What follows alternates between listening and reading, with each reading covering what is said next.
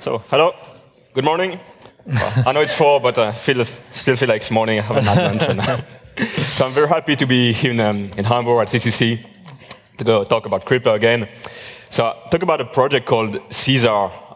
This project initiated by DJB about finding new crypto algorithms. I don't know how many of you have heard about Caesar, the competition. Yeah, quite a few. How many of you have heard about NORX? Yes, that's good. That's good. So the thing is, NORX may or may not be the future of authenticated encryption. But anyway, Caesar will select the future of authenticated encryption. And we're also here to convince you, because we hear a lot about encryption at CCC, about how important it is to protect your privacy and so on. So we hope to convince you maybe to just stop using encryption and to use authenticated encryption instead of basic encryption.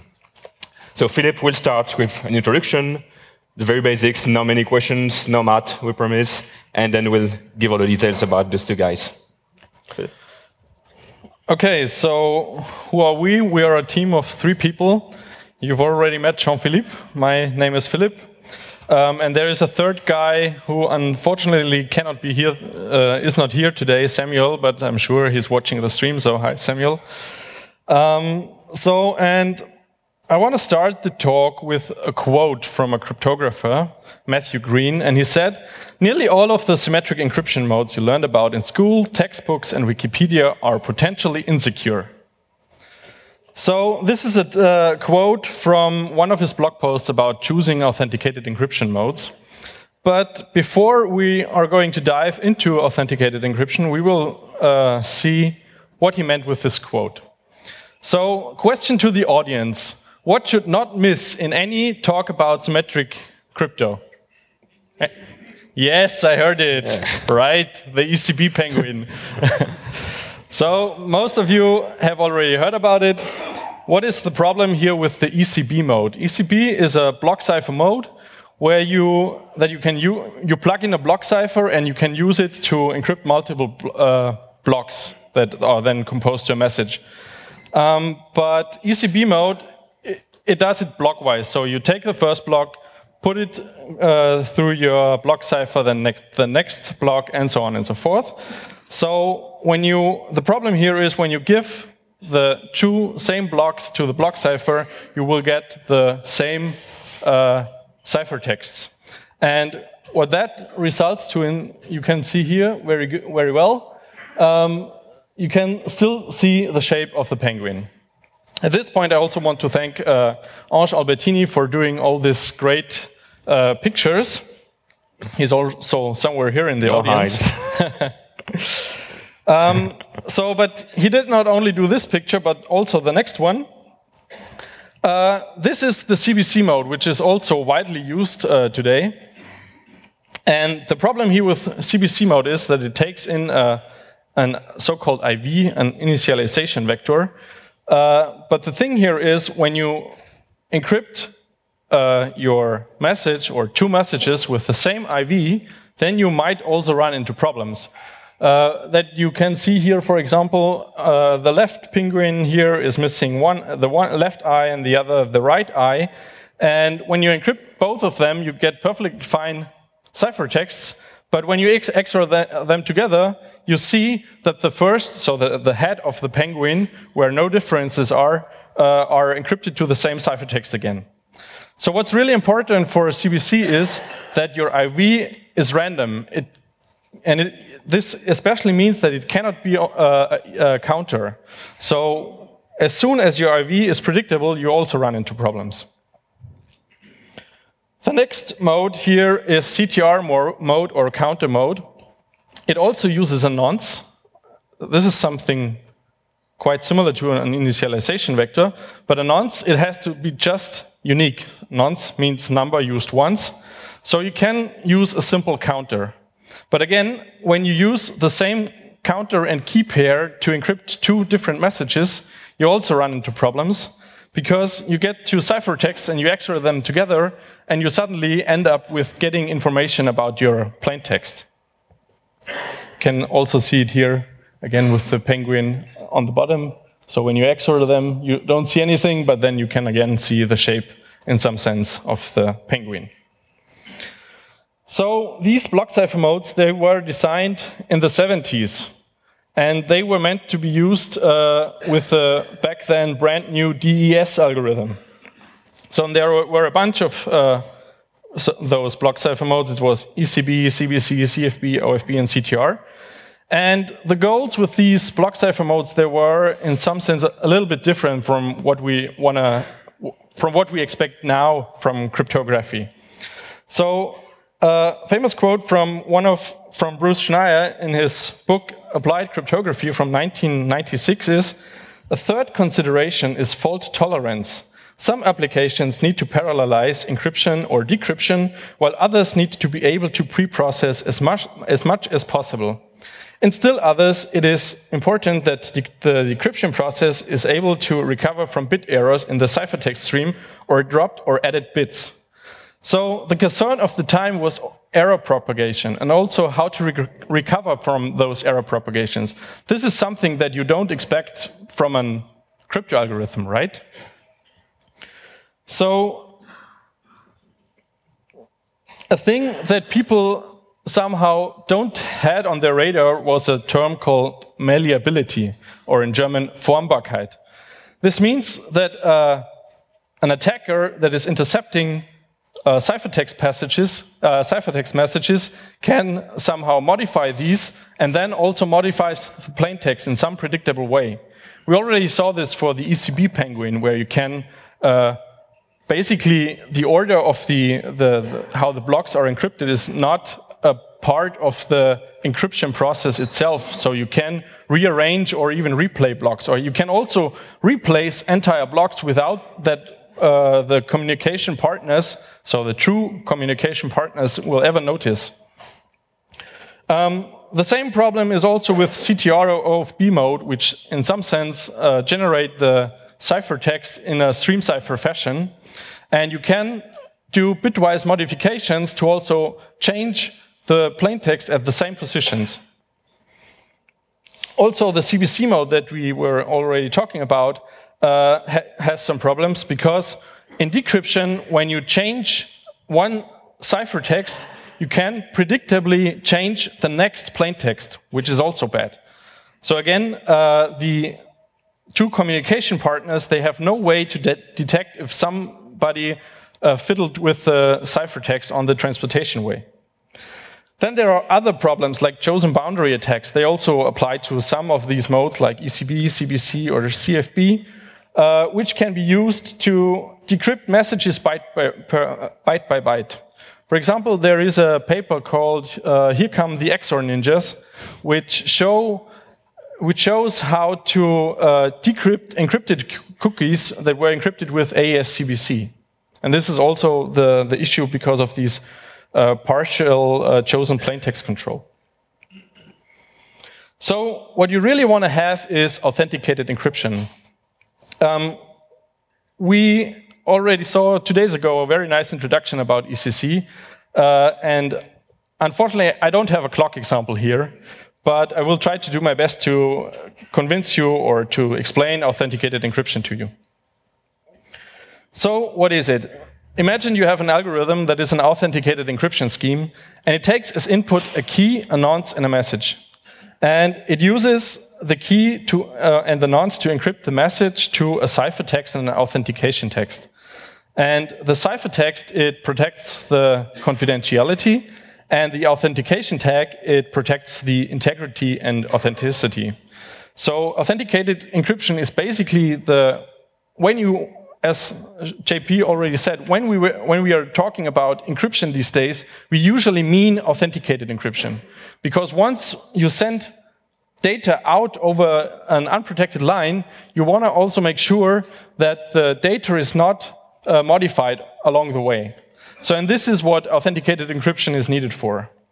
And it is used in many, many protocols, IPsec, SSH, TLS, and so on and so forth. And then there is a second variant, which is called authenticated encryption with additional data, where you take a message, but now you also have some additional data as an input, which is here symbolized as the H. And this data again goes through the AEAD scheme, and a ciphertext and a tag is produced. But now the tag not only protects the cipher, the message, but also the header. But the header is communicated in clear over the line. So this is, for example, important when you want to protect some parts of your datagram that needs to remain in clear. For example, some routing information in IP packets. There are a bunch of ways how you can realize authenticated encryption. The first is so-called generic composition. And what you do here is you take a symmetric cipher, like a block cipher, in a certain mode, and you use a MAC with a message authentication code. And you combine these two to form an AE or AEAD construction. And there are three ways to do it. The threes are encrypt and MAC, MAC then encrypt, and encrypt then MAC. Encrypt and MAC is basically you encrypt your plain text and you MAC your plain text, and then you send both along the way. MAC then encrypt is you first MAC your plain text, and then you encrypt the MAC and the plain text to form the ciphertext. So the tag is a part of the ciphertext, which led also to some problems. And the third one is encrypt then MAC, where you first encrypt your plaintext to the ciphertext, and then you compute the MAC over the ciphertext. And over the years, it was shown time and again that the first two options are not good, so don't use them in your applications. Use encrypt then MAC when you have to use generic composition. And examples of such constructions are, for example, AES-128 CBC plus HMAC SHA-256 and ChaCha20 plus Poly 1305. Another way to construct AEAD schemes are dedicated methods. So we already saw block cipher modes that enable you to encrypt multiple blocks with a block cipher. And there are also block cipher modes that transform your block cipher into an authenticated mode, so you don't need a separate MAC for it. And four well-known variants are CCM, GCM, OCB, and EX. The first two, CCM and GCM, are those that were standardized by NIST, and GCM is the one that is mostly used these days, but both of them have minor issues. JP will later tell you a little bit about that. OCB is another authenticated encryption block cipher mode, which is very nice, but unfortunately it is patented.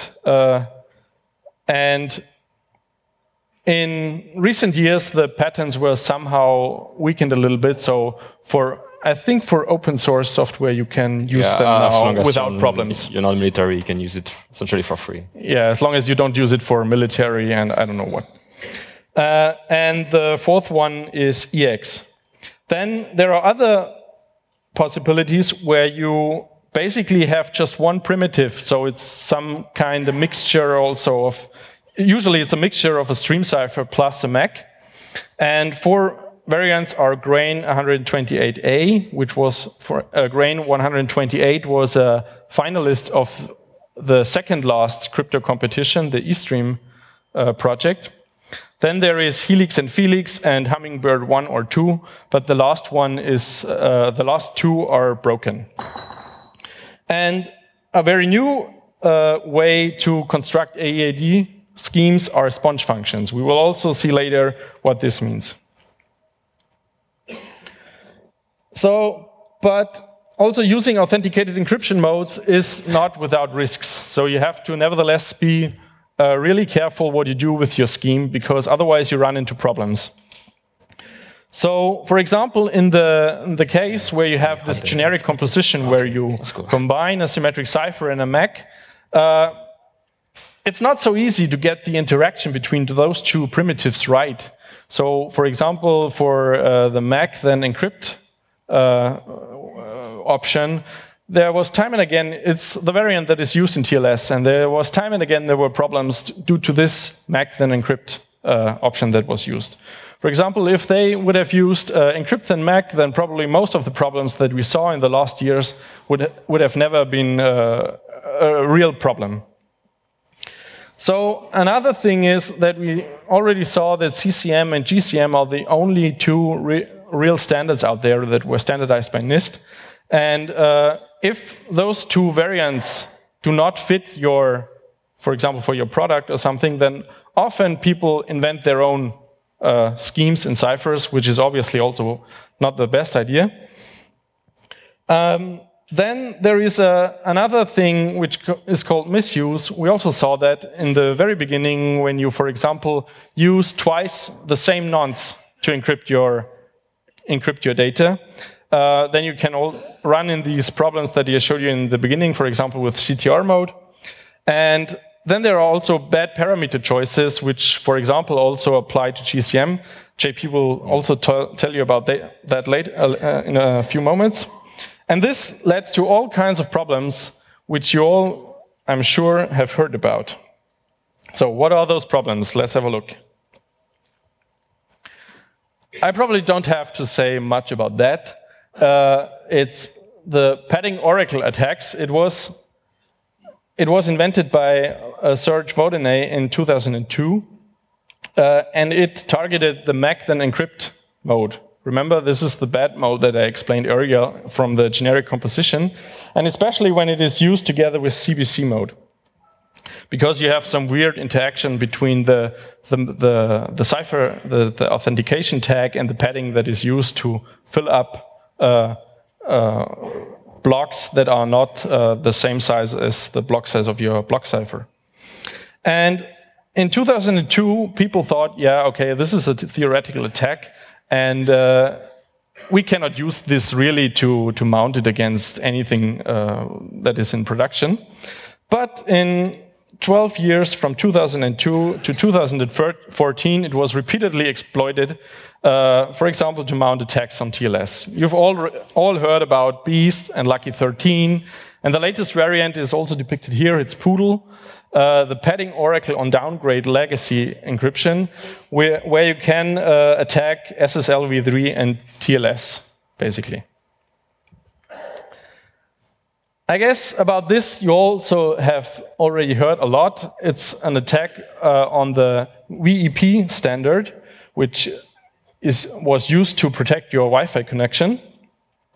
And in 2007, some researchers presented a key recovery attack where you can, within minutes, really decrypt the entire key stream by reconstructing the secret key. And it exploits biases in the RC4 stream cipher that is used there. And then after a while, there was a tool which is called aircrackng, and everybody can download that and crack their own Wi-Fi connection. So try this at home. Then another attack in 2013 also targeted RC4, where so-called biases were detected in the ciphertext stream. I mean, it was already known that RC4 is not the best stream cipher out there, but there in 2013 they really showed, yeah, you can really use these biases. So these are the spikes here in this graph to partially decrypt a stream that is, for example, was used in TLS. To decrypt your data. So, and another attack on RC4 was just from this year, where Kenny Patterson from the University of London tweeted, "Folks really need to stop using RC4. We just broke another RC4 dependent system, which is called Hive, from next week's CCS." So Hive is a hidden volume encryption system. And it was, in some sense, perfectly fine designed, and also came along with a security proof. But the problem was that they were using for their pseudo-random number generator the RC4 stream cipher, and that enabled the people around Kenny Patterson to mount an attack on this Hive system. Yeah, but who cares about security when RC4 is fast and swift, right? So this is from this year's keynote from Apple, where they showed, yeah, Swift is the best and fastest language when you use it with RC4 encryption. So, and now we will see a bunch of things what the crypto community came up with to somehow get rid of all these problems that I was talking about earlier. All right. So I think it's pretty clear that we need better ciphers. And some people started to do something about it. It's called CISAR. So CISAR, it's a crypto competition. It stands for Competition for Authenticated Encryption, Security, Applicability, and Robustness. First of all, what is a crypto competition? So you may have heard about AES in the 2000, ChaCha in 2010, around this time. The concept is pretty simple. So you are an organization, you want to find a new cipher, a new hash function, a new block cipher, and you don't have much time, you're not a crypto expert, so you will ask people all over the world, you guys are the expert, and you will work for free for us. You will create your own cipher, you will submit it to us, typically we as NIST, in the case of AES and ChaCha. So academics, people from industry, people from government, they work maybe 1 year or two, several teams of people, they create a new cipher from scratch, specification, analysis, like 100 pages document, and they do this for free for the organizers. And then NIST publishes the designs, and now everyone tries to break the other guys' candidates. Because your incentive is to win, so you need to break the others, like a demolition derby. And at the end of the competition, so before the end, the organizers, they maybe do some shortlist, some rounds of selection. So like we have 50 candidates, let's shortlist down to 30, and then down to 20, and to 10, and then we pick one.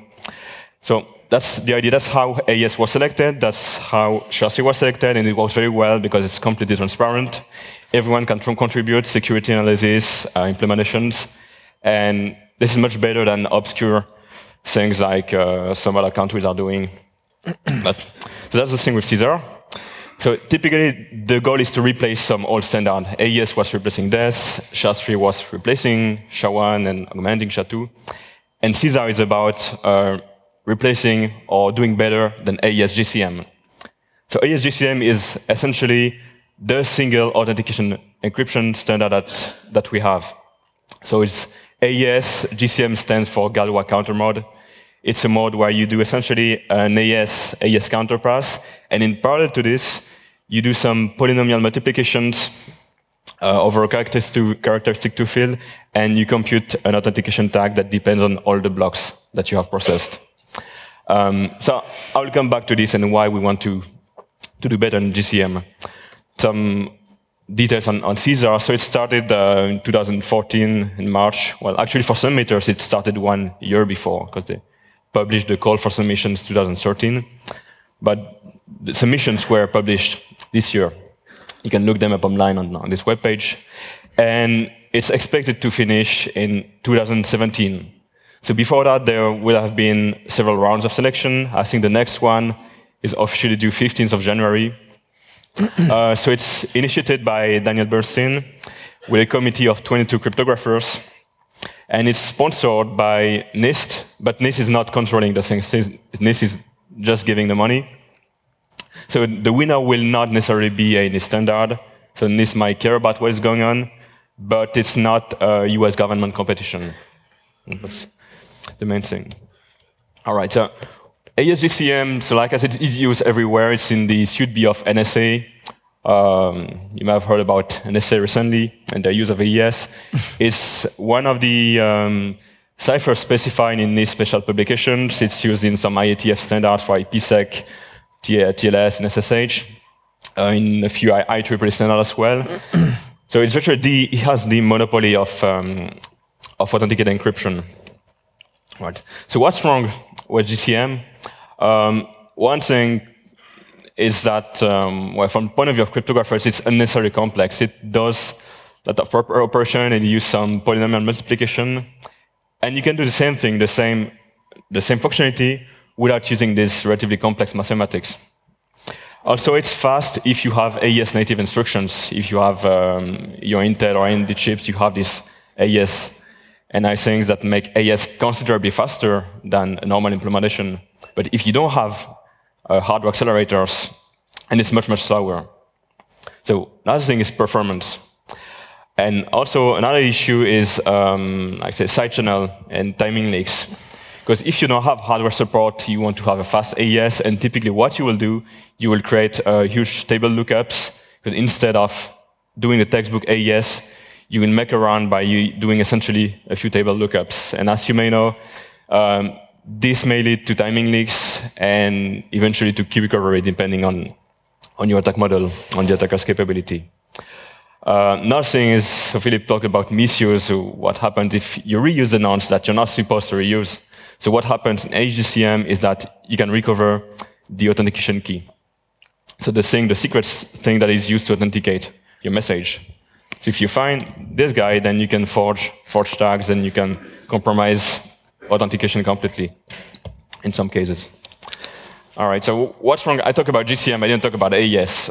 You may have heard yesterday people saying NSA is compromising AES, and you've seen this small screenshot. Well, as far as understood, I don't have access to the Snowden stack, but my understanding is that this is an undergrad project proposed to some summer interns at NSA about applying some very old statistical techniques to AES. But it's not a billion-dollar project aiming to break AES. And actually, well, it's no surprise that NSA is trying to understand how to break an AES. It's part of the job, and I expect them as well to try to break SHA-3 to understand how secure it is. And they're not the only one to do this. Academic researchers, every year they publish very sophisticated research where we get new insight about how AES is working. And what we get out of this is that we better understand why AES is secure. So the bottom line is, don't worry, AES is not broken. Implementations may be broken, but the algorithm, it probably can't be broken, but that's my personal opinion. All right, so let's go back to CAESAR. There's been exactly 57 submissions. So it's less than SHA-3 that received 63 or 64 submissions, but many more than AES, where there were only 15. So what submissions? There's Acorn, plus AE, AEGIS, AES-CMCC, AES Cobra, AES Copa, AES CPFB, AES Jambu, AES OTR, AEZ, Artemia, Ascon, Avalanche, Calico, CBSC, Beam, Clock, Deoxys, and so on and so forth. So you might have heard the word AES in several submissions. So it means that a couple of those are based on the AES block cipher, and they're just a submission of a mode of operation that they propose to instantiate with the cipher AES. In some cases, they do some modifications to AES, but it's also AES-based. So the motivation, obviously, here is to take advantage of the high speed of AES in mainstream CPUs. I think I counted yesterday, there's approximately 25 submissions that use AES or some variant of AES in CAESAR. So what's the others? I don't know, MacMambo, Keccak, Julius. I don't know how they're working, but they're either a new block cipher created from scratch, or some stream cipher that has this authentication feature, or something called based on the sponge function. That's what Philip mentioned before. I'll present sponge function in the next slides. So how secure are they? So some people have already tried to break them. We counted 13 that have been meaningfully compromised, and 5 for which imperfections, or a little bit more than imperfections, have been found. And 39 for which no flaw has been published. So it doesn't mean there is no flaw at all, but that nobody published it. So you see that there's this guy NORX in blue. So fortunately for us, it's not been broken yet. I'll try to convince you that it's secure. All right. So before designing NORX, I created, with some other people, a hash function called Blake. It was one of the finalists in SHA-3. And every time I presented Blake or talked about it, people had only one very single question. It was, why the name Blake? And I was quite clueless because there was no really good reason, but here I'm happy to have some explanation behind the name NORX. It actually comes from not ARX. So what is ARX? It stands for addition, rotate, XOR. It's a type of cryptographic algorithm where we just use those three operations, so integer addition, rotation of words, and XOR. And that's sufficient to make something that is unbreakable. In terms of complexity, it's universal, so you can implement any functionality, any computable functionality using those three operations. Why did we choose to not be ARX? So we removed the A, we removed the addition. So we use rotation, we use XOR, and only bitwise operations, so logical AND and logical OR. The reason is not that it's intrinsically more secure, is that it's just easier to analyze. It's easier to find mathematical results, for example, bounds on the security, quantitative bounds on the security of the cipher. It's also much simpler to implement in low-end CPUs if you have like 8 or 16-bit registers. You don't have to care about the carries. And it's much simpler to implement in hardware. You don't have to use adders, to choose the right type of adders. So it's much simpler in terms of implementation. All right, so what were our design goals? So like in every engineering project, before starting doing things, we think about what we'll be doing, what's the objective. So we wanted Cipher to be secure, obviously, the most important criterion, to be fast in all platforms. So we didn't optimize specifically for this model of chip or for this specific FPGA. We want to be constantly fast across all platforms because we want NORX to be used by any user. Simplicity. So people are sometimes impressed when it's complex, you have a lot of equations and Greek letters and stuff. We want to make things as simple as possible, be the specification or the code. And we want people who are not experts in cryptography, who are not crypto PhDs, to take the spec and to implement it in maybe, well, one afternoon. Simplicity also means some notions of symmetry, in the sense that if you look at the NORX encryption and the decryption, it's almost the same function. You have just small tweaks, but you don't have to implement something completely different if you want to decrypt or encrypt. It's online, one pass, so you have your data, you process it once, you don't have to process it once for encryption and one for authentication. A single pass over the data.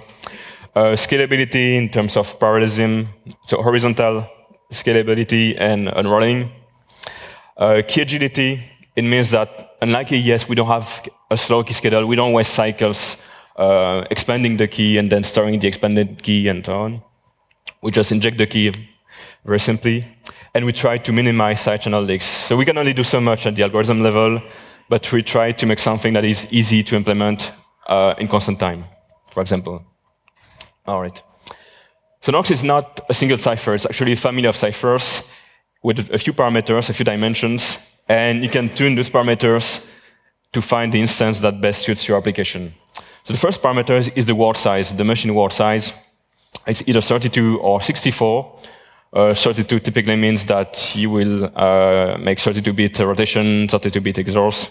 But obviously, you can use 32-bit version on a 64-bit CPU and the other way around. Like in many ciphers, you can choose the number of rounds, the degree of parallelism. So how many cores do you have available for NORX in order to take advantage of your CPU?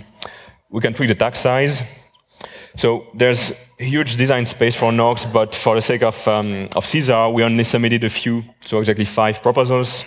We have NORX 64-bit or 32-bit with 4 rounds or 6 rounds, and one D equal 1. So when the parallelism degree is 1, it means that it's completely serial. And you might ask the question, why did you choose to have 4 rounds and 6 rounds? Well, I have no simple answer to this, but let's say that we try to break NORX, we try to break 1 round, 2 round, and it's essentially a trade-off between security margin, between security and efficiency. All right.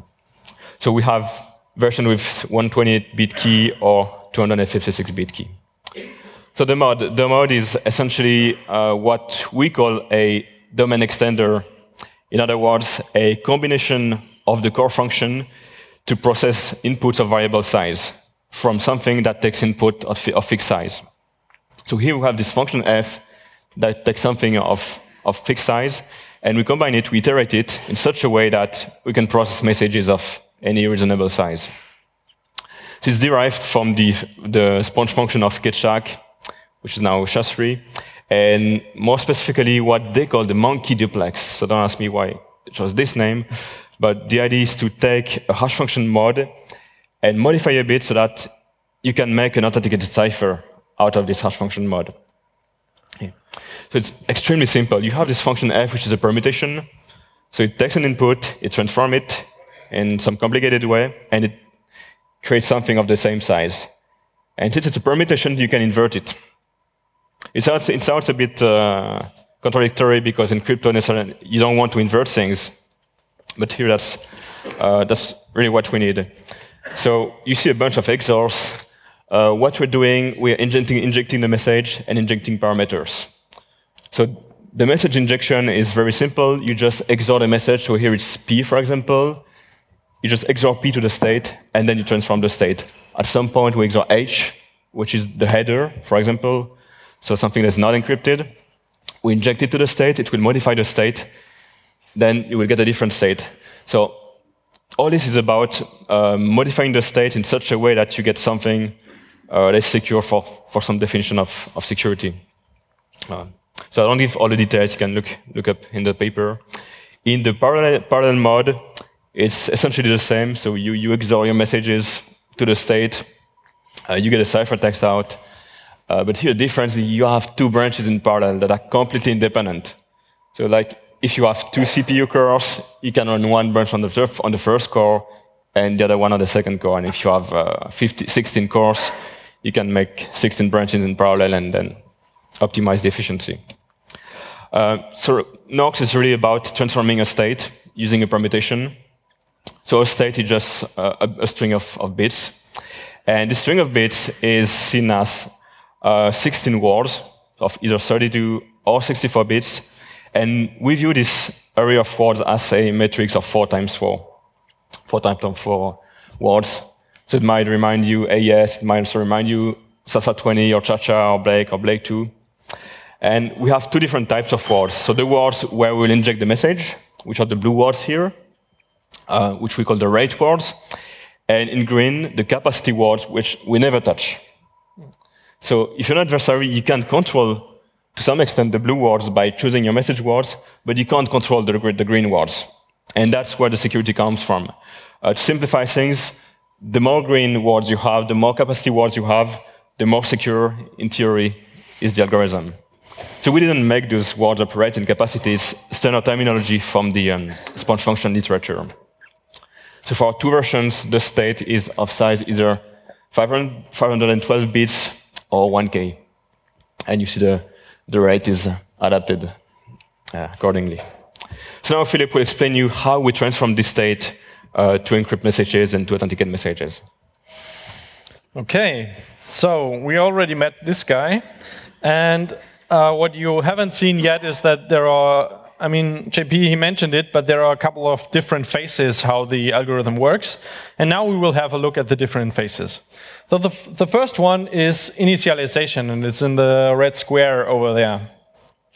So let's see how this works. So at some point you have to do something with your secret key, right? Because we have here a symmetric key algorithm. And how it works is you take your 4x4 matrix and you load your key in the yellow part here. Okay, that's all. The nonce, the number used once that you need to increase with every message that you encrypt, is loaded into the green part. And the blue part, these are just constants, nothing else.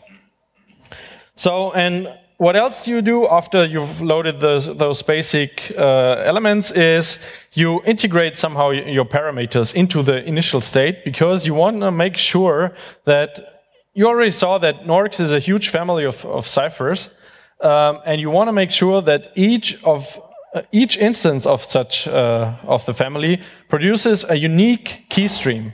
And for this, we use the parameters and integrate them into the first state, because afterwards, when we transform the state, we ensure this way that that the key stream that is produced afterwards is really unique. And the final step in the initialization is just you apply the round permutation f to the power of r. This means just apply the function f r times, okay? This is the notation for that, to the initial state, and you get a new updated state here, s again. So, and this was the first version of initialization, but you see here this parameter integration is a little bit kind of a mess. So we decided we make it much more easier, and now we integrate the parameters just on the lower row of the matrix. So this is basically the same, but the parameters now get integrated into the initial state in another way. And again, the final step is also here, apply the round permutation. So, and that's it. That's initialization. The next part is absorbing header or trailer data. So usually authenticated encryption schemes, they support additional data. And additional data here means usually they support header data, so which you usually process before you process your cipher text, your plain text, sorry. But in some protocols, it's also useful to have also a trailer, which you can somehow process after your plain text. And NORX has here these two phases, first for the header and then for the trailer, again in the red squares, which basically work exactly identical, except for a small constant, which is called the domain separation constant. So the domain separation constant, which is here 0.1 or 0.4 in hex, just says, okay, now I produce, now I absorb header data, which is the 0.14, or I absorb trailer data, which is the 0.44. So after you have absorbed the domain separation constant, you again apply your round permutation. This is the middle part. And then finally, you take your header or trailer block, this is here, the yellow part, and XOR it on the blue part. And what you get is the orange part. And here you already see the important thing is that the green part is not touched by the data processing. And that's it for header and trailer. How to encrypt payload is in the middle here. This is basically, again, very similar to absorbing header and trailer data, but now the domain separation constant changes to 0.2. Then you apply again the round permutation, absorb your data. Again, here the message is now the yellow part. But what you also do is now you extract your data, which is now the red part, and you set this red part as the new ciphertext block. And that's it. And the final step in your data processing is to generate the authentication tag. This is here the last phase. And again, you XOR in a domain separation constant, then you apply the round permutation twice and extract a part of your state, which is again in this red part or in the green blue part that I showed you before, and set this as tag. Here we usually use the first 4 words of our state to set as tag. So now you somehow got a feeling how the mode itself works, but what I haven't said yet is how does the permutation work, the f to the power of r. And this basically transforms the state, so one application of f transforms the state in 2 steps. First a column step, this is here on the left, and where you apply a function g onto the columns, and then you use the same function g afterwards to apply to the diagonals. So the g function is the real core of our algorithm, and it just, as we said before, it's a not args construction where you use logical bitwise operations. And you see here the 8 steps that are done in one application of g. And you see the h is, in some sense, the nonlinear function. Then the green one, the ROTR, is a rotation right. You can see it here on the bottom, where you rotate your word to the right by a constant R0. Then you do again the nonlinear operation, a rotation, a nonlinear operation, rotation, and so on and so forth. And the only thing that differs here is that you use 4 different rotation operations, 4 different rotation offsets. Okay, this is here the red ones, And depending on the word size, they also differ. So for 32-bit, it's 8, 11, 16, 31. And for 64-bit, it's 8, 19, 40, 63. And that's it, basically. And here, the H function, this is the function that replaces integer addition, okay? Just to be clear here. So as we also already mentioned, the properties of these permutations, they were inspired by Blake 2 and the ChaCha stream cipher. And as I also said, the H replaces integer addition, and in fact, it's almost an integer addition. So a funny story here is when we designed this permutation, this core permutation, we went along and we already knew we wanted to somehow replace integer addition, but we didn't know what to use, okay? So we used really many bitwise logical operations and tried them out on their cryptographic properties. And at some point we were frustrated because we couldn't find anything that was really good for our purpose. Until, I think it was Samuel, he came up with this H function, which is basically an approximation of integer addition. So what he did is, he found in an old Knut book, he found this equation for integer addition. And you see it's x or y, plus is here again integer addition, and then this part here, the nonlinear part. And all that we did in our H function is just replace this plus by an XOR, and suddenly this also had very nice cryptographic properties. And so we went with this. The nice thing is, as already said, it is only bitwise operations. You don't have to worry about carries. You also don't have to worry about lookups in S-boxes. It's easier to get constant time operations out of this. It's very hardware friendly, and it's also software friendly because of these the layout of the F functions. If you remember, you have 4 parallel applications of G to the columns and then to the diagonals, which is very good for software. So the great question, of course, is NORX secure? And here the main threat is a technique called differential cryptanalysis. I won't go into the details here, but it's basically the first type of attack every cryptographic primitive has to somehow be resistant against. And we did a lot of experiments in our evaluation of the cryptographic security of NORX. And we found here that for one round, there are characteristics which you somehow can, it's an analogy for these biases. Remember this RC4 picture where you have these spikes? And basically, a characteristic is, in some sense, one of those spikes, okay? And in one round of NORX only, there are those biases appear with a probability of greater than 2 to the power of minus 64, and in the 32-bit version, and with a probability of greater than 2 to the power of minus 53 in the 64-bit version. So there are no characteristics that have a higher probability than this.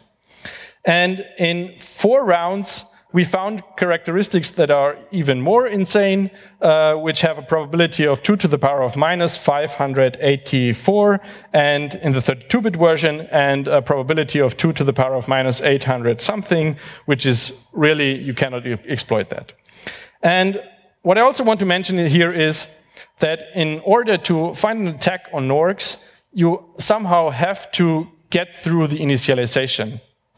And the initialization here uses at least 8 rounds. And we already saw that already for 4 rounds, there are the probabilities of those biases are really low. So we are somewhat confident that it's really hard to find good characteristics or differentials in the initialization.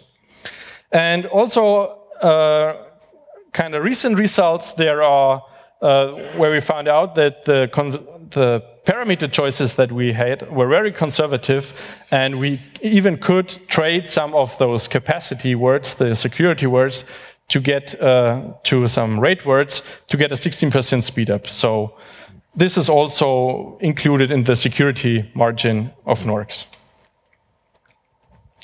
All right, so less than 10 minutes left. So before concluding, so looks like my talk must have been very boring. I see my daughter is asleep. I'm sorry, I must have bored everyone in the room. But that's amazing. All right, so very quickly on performance. On an x86 in 64-bit mode CPU, it's as fast as 593 megabytes per second, so about more than one gigabyte per second. You have the clock cycle figures here. It's for the optimized implementations, which means the one that use either the AVX or AVX2 instruction extensions on Intel chips. What is great with NORX is that the reference code, so the simple, portable, easy to read code, is not much slower than the optimized one. On the first case, on the left side, it's about 50% slower and about 80% slower on the AVX2 on the Haswell machine. If you take AES, it's very different.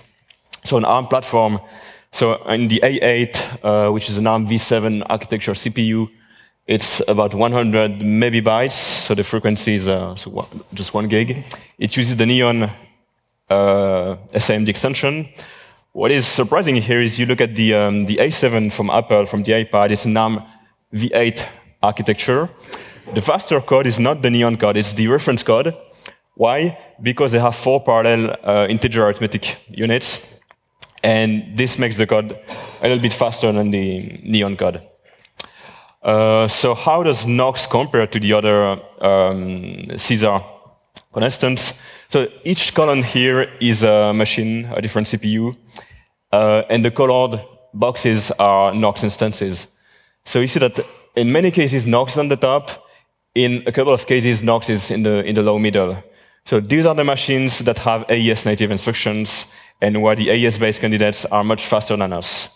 So NORX is not only very fast compared to the others where you don't have AES instructions, it's also the fastest sponge-based scheme. It's even faster than the submissions based on Keccak in most cases. And like I said, the reference code is about as fast as the optimized one. If you compare to AES-GCM that I mentioned before, AES-GCM reference code versus optimized code, and NORX reference code versus optimized code. So in some cases, our reference code is even faster than the optimized AES-GCM. We took the open source version. Something similar on ARM platforms from different reasons. So you see that for AES, you have to work hard, write assembly, use hardware accelerators. In NORX, you can take the portable, easy-to-read code, and you get competitive speed. We have an hardware implementation, so not just a simulation in software, but an actual chip that was made by our friends from ETH. So thank you, Keccak, and to his students. It's been done on UMC 180 nanometers chip, and NORX, it goes at about 125 megahertz, and the array is approximately 60K gates, which is good. And with these performance figures, it reaches a throughput of 10 gigabits per second, which is much more than you need in any application. It's time to conclude. So first, maybe if you've slept for all the talks, you may want to remember that Caesar is a new crypto competition that started this year, really, till 2017. It's about authenticated encryption, authenticated ciphers.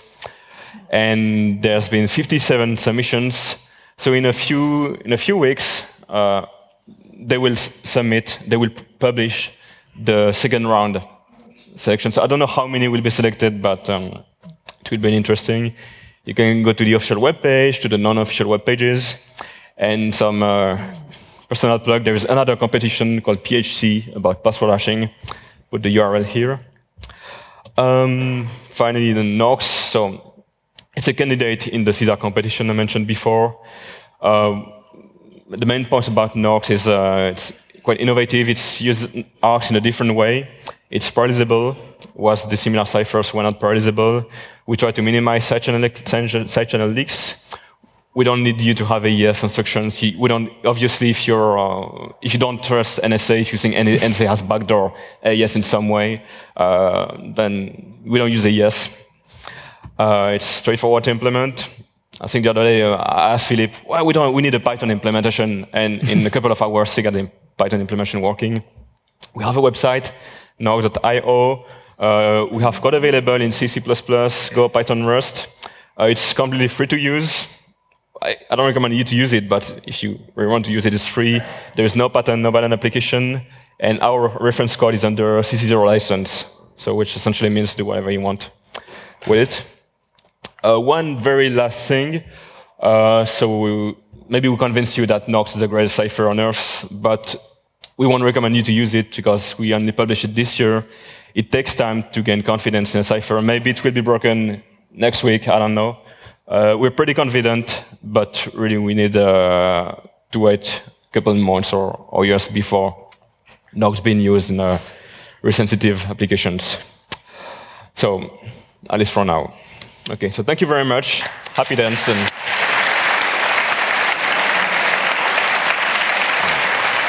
Okay, so thanks so far for our two speakers. We have a few, maybe 5 minutes left for questions. So if you have a question, just quickly line up at one of the microphones and please be precise and short. So we'll just start with you at microphone number 3. Yeah, yeah. Is it working? Yeah. So I was just looking at your AVX versus AVX2 difference there. And just sorry to interrupt you. If you're leaving the room, please be quiet and maybe just stay for the last 4 remaining minutes so we can have a quiet Q&A session, please. Yeah, so I was just looking at your AVX versus AVX2 implementation, and the other day I was struggling with, I think, the same problem that you were having, that the integer is not in AVX, which is completely dumb, as we all know. So I was doing a bit slicing of a cipher that shall remain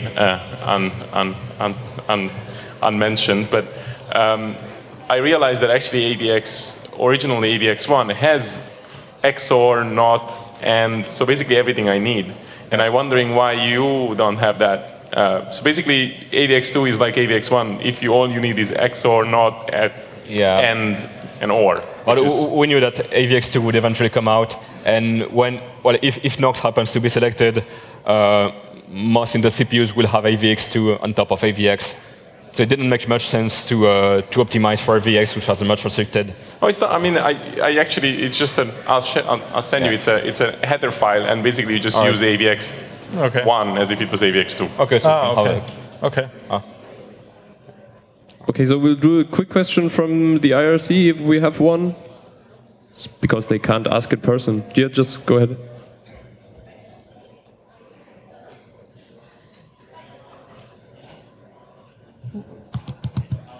No question. Yeah, it's on.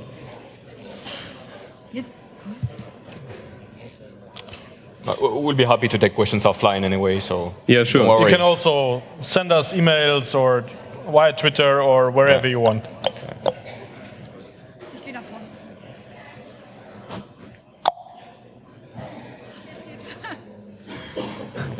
Yeah, the microphone is working. Just okay, first question from the put internet. Put it a little bit closer to your mouth, please. How many researchers outside your team have analyzed NORX for vulnerabilities? How many? Well, we only know the ones who published something. We don't know ones who did not find anything. But there was something. One work that we also did together with some people from Leuven, and where we basically showed this, what I meant before, that the parameters are chosen very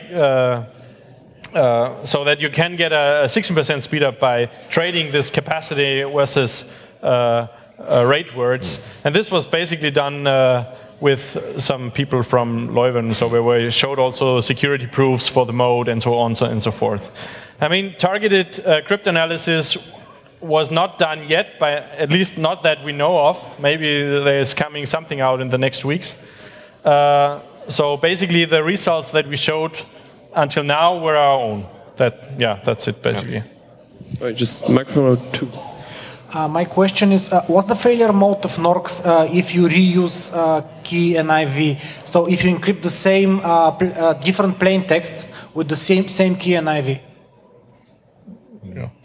Well, if you reuse the same IV, you don't recover the key. But if you have two different messages with the same prefix, then you will be able to figure out that you have the same prefix. So it's a big security issue. It doesn't completely compromise the cipher. We try to minimize the compromise, but yeah, it's so what you basically get is you can XOR the ciphertext blocks then, and you get basically the XOR of the plaintext blocks. That's what's happening when you reuse key and IV for two different messages. So the failure mode is almost the same as in the counter modes? Yeah. So for confidentiality. How is this better than GCM, sir? Not exactly. Well, I think we'll discuss the details offline. Yeah. Okay, so we're just 1 minute over time, so we'll have to just stop the Q&A session here. The two guys are going to stick around and are reachable via email, so if you have remaining questions, just let them know. Thanks so much for attending. Please take your empty bottles with you.